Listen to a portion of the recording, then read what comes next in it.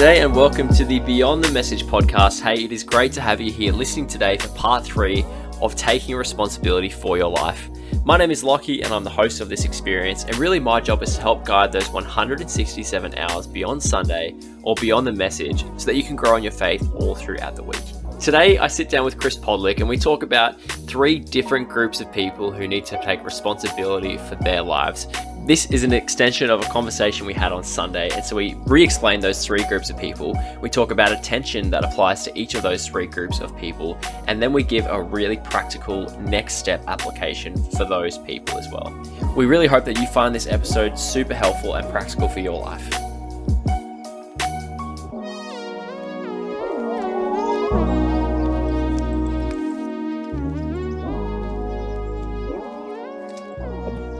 By the way, I'm 30 now, so I have a soda stream. I'm 32, so I have a soda stream. I just pressed record, so that's going to be the start of the podcast. I like that. Perfect. I didn't realize there was an age limit attached to owning a soda stream, but it is a very middle-aged man kind of implement. I feel like girls own soda streams. I don't know much about the market of soda streams. Sorry, middle-aged person. No young person's buying a soda stream. I am a little bit offended that you just called me middle-aged, but that's no, okay. you said it first. I just reinstated it. Also, if you're under, I feel like people who are like under 25 don't like sparkling water straight. Is it something you just get a palate for? Is it like alongside red wine, you just suddenly start enjoying like sparkling water when you turn a certain age? I don't know. I always kind of like sparkling water. Maybe I was just weird. Maybe. I don't mind it, but I feel like it's one of those things that you just kind of grow into. Yeah, I don't know. I like sparkling water. This has actually got like a little bit of diet lime cordial in there. A Pepsi Max mixer in there, and I got a little bit of orange and lemonade in there, orange and mango. Because it's summer. Well, Chris, I'm glad you're taking responsibility for your soda stream and we've lost like half our drinks. Audience because that's right. I'm not taking life advice from a guy that uses a soda stream.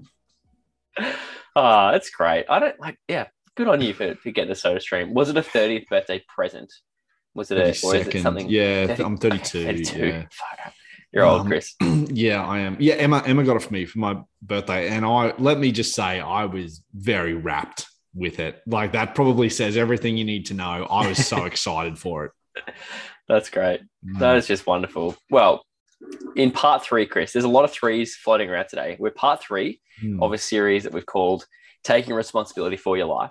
We've got 3 different groups of people we want to talk about today, and we've got 3 questions for those 3 groups of people and 3 separate application points. So it's a rule of 3s. I like it. It suits me today. It does. Normally the 4 questions for your format. We've got 3. 3 this time. And I feel like it's a little bit of a controversial topic, slightly. Yes. I'm excited to see how this pans out. Because the reason we're doing this group 3 is because on the weekend you introduced to us 3 groups of people, and we see those 3 groups of people in a text from the Bible. But I think what you got us to see was that these 3 groups of people basically still exist today. And is it one of those ones where everyone fits into one of those 3 groups of people, or is it just 3 categories where you could be somewhat of this person or that person? I'm not too sure. Yeah, I think probably all of us. Yeah, no, I think probably all of us at some stage in our life fit into all of each 3 group. And I don't think it's as Lockie, you're in group 1, Chris is in group 2, someone else is in group 3. I think depending on the situation, I think there's a little bit of us that jumps into all 3 of these groups throughout our lives. Yeah. Great. Well, without talking about these 3 groups as hypothetical groups, let's get into it, Chris. Could you tell us about these 3 groups of people? Tell us the defining kind of characteristics and what would classify someone to be in this particular group.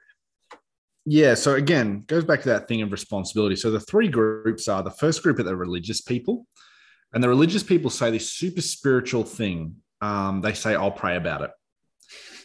And I mean, let's be honest, like, you're not going to pray about it. You've already made your decision up. You already made your mind up. Like, you know, and just let me acknowledge there is someone listening to this podcast for sure that is like, no, I genuinely did. Okay. Like you're like the one person who does. Okay. Like there's like 5% of people who actually do.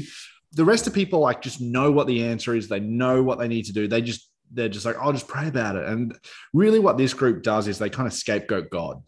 And like, well, I'm gonna talk to God about it. So you can't possibly. So that's the first group that with responsibility. I mean, even if you say you're going to pray about it, that's fine. I mean, I don't like it as it as a catchphrase. I don't think it's very helpful. But I mean, like when you are making a decision or you're making a transition, whatever you're doing, I think you should pray about it. But I think it's just part of the process. Like get a pros and cons list going. You know, get everything going. Don't just rely on like this immediate download from God to be like, you should move or quit your job. It's like, you know, I don't like that. So I'm with you, Chris. Oh, I love it. I love it. And then the second group of people, they're so great. Like, let me be honest. I love this group of people. I need some more of them in my life in terms of, they have a lot of compassion for people. But it's the compassion that leads into misguided compassion. And the misguided compassion, they're the groups of people that go, oh, well, you know what? Like, I can't bring it up with them because, you know, their childhood or, you know, oh, they're going through a rough patch in their relationship or you wouldn't believe. And there's always a reason. It's almost like there's always a reason not to have the conversation, or there's always a reason not to challenge the person. And so this misguided, compassionate group of people, they're fantastic. But what they do is they don't realize they're doing is they actually facilitate other people's irresponsibility by never enforcing or never getting anyone to ever be held accountable for their actions. So that's the second group of responsible people with responsibility.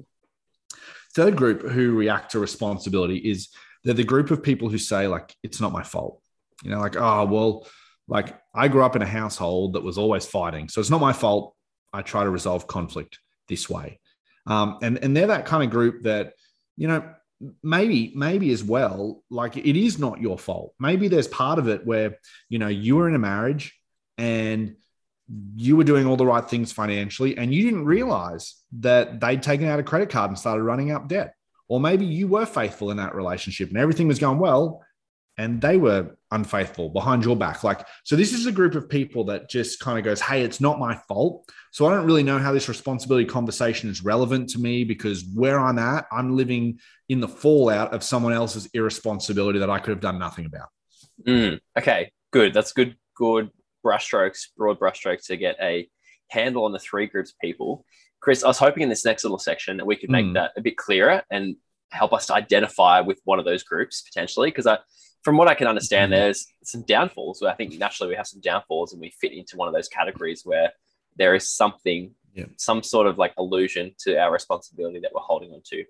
And also, could you explain the tension, like the real tension of how this might play out or what this might lead to if this is unaddressed in our lives? Yeah. So again, depending on the issue that you're having or the challenge that you're having at the moment, you might find yourself, we'll all find ourselves in all three of these groups at some stage throughout our lives. So depending on what you've got going through your mind, you'll be able to pick yourself in one. So the religious group who say that catchphrase, you know, I'll pray about it. The challenge with that is that, there's a couple of challenges. So let's explore that. First of all, if it's about certain things that God has revealed to us in Scripture, you actually don't need to pray about that, right? Like, if you're a Jesus follower and it comes to serving in the local church, you don't need to pray about that because God's already revealed it. If it's about, you know, do I be generous? You don't need to pray about that. God's already spoken about that. Is it about forgiving your enemy? Don't need to pray about that. And so sometimes I think Christians like sit there and like, I've been praying about it and I haven't heard from God about it. It's like, yeah, well, he addresses it all throughout the New Testament or all throughout you don't need to pray about that. Like, that's obvious. Like, no, you shouldn't have sex before you're married. Like, that is just, it's in Scripture. And so I think sometimes there's kind of this like, oh, well, I'll pray about it to God to get an answer is the one hand. And then on the other hand, there's kind of this, like, again, this smoke screen that goes up like, oh, well, that's a big decision. I'll pray about it. And then, you know, someone always has to chase you up and someone always has to follow you up. So with that as well, you can't pray your way out of something you behaved yourself into. If there's a certain behavior that you've been repeating over and over and over in your life, and you just kind of fall down and you go, God, I need your help with this. Like, it's great to pray about that, but you actually can't get out of it. Like, you behaved your way into that problem, so you're going to have to behave your way out of that problem as well. So that's kind of the first group. The other, maybe it is attention. I'm not 100% sure with this one of the religious people, but what maybe the litmus test of this is that I like to challenge religious people. Like, if those people in your Connect group or your friends and family heard about the prayers you were praying, would they be like, well, that's nice, but you actually haven't ever done anything about that. Like, you've never had that conversation, or you've never addressed that. So yeah, that's kind of there's a couple of tensions that are kind of hanging around there, but that's sort of the big one, if that's helpful. Yeah. The group that has misguided compassion. Here's the tension with that, is that the fact that you have to make excuses, or you have to rationalize why someone is being irresponsible, all of it already says that their behavior is impacting other people. Whether that person is you, or whether that person is workplace or family, friends, regardless, the acknowledgement that there's a rationale for their behavior already says, hey, I've got to do something, but you're just too afraid to confront them. So the tension is really around like, oh, I'm uncomfortable. It's not nice. Like, let's be honest, no one likes to have that conversation. And so again, acknowledging, I think it's great you're so compassionate, but not addressing that actually probably says more about you than it does about the other person. And so, like, one of the big challenges, and I'll acknowledge the challenge with this is because we're so good, like, culturally, we kind of psychoanalyze people, and we're like, oh, well, Lockie behaved that way, or Chris behaved that way because of X, Y, and Z. What we then do is to ourselves, like, well, here's the reasons that you can't, you wouldn't want to address. And so we psychoanalyze our way out of ever having the conversation that we need to have. So that's sort of the tension. That's sort of the tension there, because it comes from a genuinely good place. Yeah. But yeah, too much of a good thing can be harmful in this case. Definitely. Well, let's get into the For Monday then, because no, wait, there's another group. There's another group. Oh, we've only talked about two. It's not my fault group. It's not my fault, Chris. Yeah, that's okay. That's okay. I love your excitement. It's not my fault, Chris. I was just keen. It's not. It's not your fault. That's not my fault. So this group of people, again, like, and I'll admit this, you feel like you're reaping what someone else is sowing. Kind of like what Riley was talking about in part 2. Like, you kind of feel like, you know what, I'm getting some of the flack of this, but I had nothing to do with it. The question is, like, with this challenge is like, hey, it's all well and good that is true, but that doesn't change the reality of now.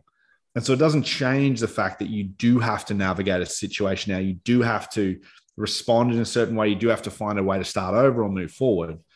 So what are you going to do about that now? Because one way is, like, you can continue to blame that person. You can continue to point the finger at them. I get it, but you can't blame your way to a better future. That's never worked for anyone. So you do need to wrestle with that tension and go, okay, well, how am I going to navigate this? How am I going to write the next chapter instead of looking over my shoulder, pointing the finger? No, good. Are we ready now? Am I in the right spot now to introduce our 4 Mondays? You are. Fantastic. You nailed it. That's great. Well, as we said, we've got 3 For Mondays, one for each group. So hopefully we can get really practical here, Chris, and we just talk about what's a step that each person or each group of people can take to take on that responsibility in our lives. And the ultimate thing is we're moving towards a better future. It kind of is tough. It's hard. It's always a difficult thing to take responsibility, but we're moving towards a better future. So for the religious group, actually, let's go in reverse sort of. For the fault, I want you to wrestle with is, what do you need to own with your own behavior? Do you need to own the fact that despite the fact that it happened 6 months ago, a year ago, 3 years ago, you still use it as a crutch to not make decisions in the future? Do you blame, your trust issues in your current relationship on someone else in the past when this person has never done anything to break your trust? Do you prevent, so what is it? What do you need to own with your own behavior about this particular scenario? Because we've all got aspects of our own behavior that we need to own. And I want to be careful here because you can kind of, depending on your situation, you can kind of hear that and kind of go, oh, Chris, like, you're victim blaming or you're pointing the finger at someone. It's not their fault. That's not what I'm doing at all. All I'm saying is if you want to make a way forward, there is part where you've got to find that 1%. And it might just be 1% in some scenarios where you just got to go, you know what about my behavior? Not about, what someone did to you or said to you. What about my behavior can I own moving forward so that I write a better story than the one that you told? So that's that group. And for misguided compassion, the challenge is just simply, are you compensating for irresponsibility? Again, when it starts to kind of, you feel like you have to have a conversation, it's already gone. Like their behavior is already impacting you. Don't psychoanalyze yourself out of it. Just ask the question, hey, am I compensating for irresponsibility? And if you're not sure, just get someone that you really trust and say, hey, this is a scenario. Oh, do you think I'm kind of compensating for their irresponsibility by like not addressing it or not moving forward? Someone else who's a bit more subjective will straight away be able to like, yeah, no, 100%. Unless, again, you go to someone else who's misguided, compassionate, and then you just kind of like keep perpetuating. But yeah, get someone who's not. Get someone who's direct and blunt. Get them in the conversation. It's good. And then the religious group, are you hiding behind your prayers? And I think, you can refer back to what I said earlier with this one, just get someone in your connect group and just share with them, or get someone that you trust and go, hey, here are the things I'm praying for at the moment in my life. Do you think I'm hiding behind my prayers a little bit and kind of drop responsibility? Like, do you really see me working on these as well as praying about them as well? Because again, prayer is really, really important. Don't mishear me. But when we kind of just go, I'm just going to pray about it, and then we sit and we pray, and we don't make a budget, or we don't say sorry, or we don't navigate the way forward, then it becomes like a kind of hiding behind our prayers a little bit here. Yeah, definitely. I think it's worth clarifying that we can pray. Like, I think prayer is a wonderful thing. And you gave some examples before, Chris. I'll just pick on one that's easy to use. Should I be generous? Like, you don't need to pray about that. But there might be some people who might be thinking, I'm feeling that bit of responsibility towards being more generous. And I think that's a conversation that we can have in prayer. That's like, God, how far do you want me to take this? Or, and we can ask those questions. But the blanket, like, do you want me to generous? Like, yeah, be generous. But maybe you've decided to be generous and it's like, oh, what's the next stage look like? There's a good place for prayer in that maybe we're just praying for courage to step out and do something like that. Or maybe we're asking, God might say, hey, I want to push you to do this thing in particular. But again, just clarifying, prayer is good, and we can pray about a lot of things. I think it's a great clarifying point as well, because I think it kind of shifts that focus away from one-dimensional prayer. There is this idea that like, oh, well, prayer is I just sit and talk to God. Well, part of prayer is, as Locke, and as we've been experimenting with a little bit, like, is silence and solitude. And sort of part of it is kind of, presenting this actual issue to God. And I think this is one of the challenges with this one-dimensional kind of view of prayer. It's like, well, I just tell God all my stuff. And well, part of it is saying, hey, God, this relationship isn't working real well.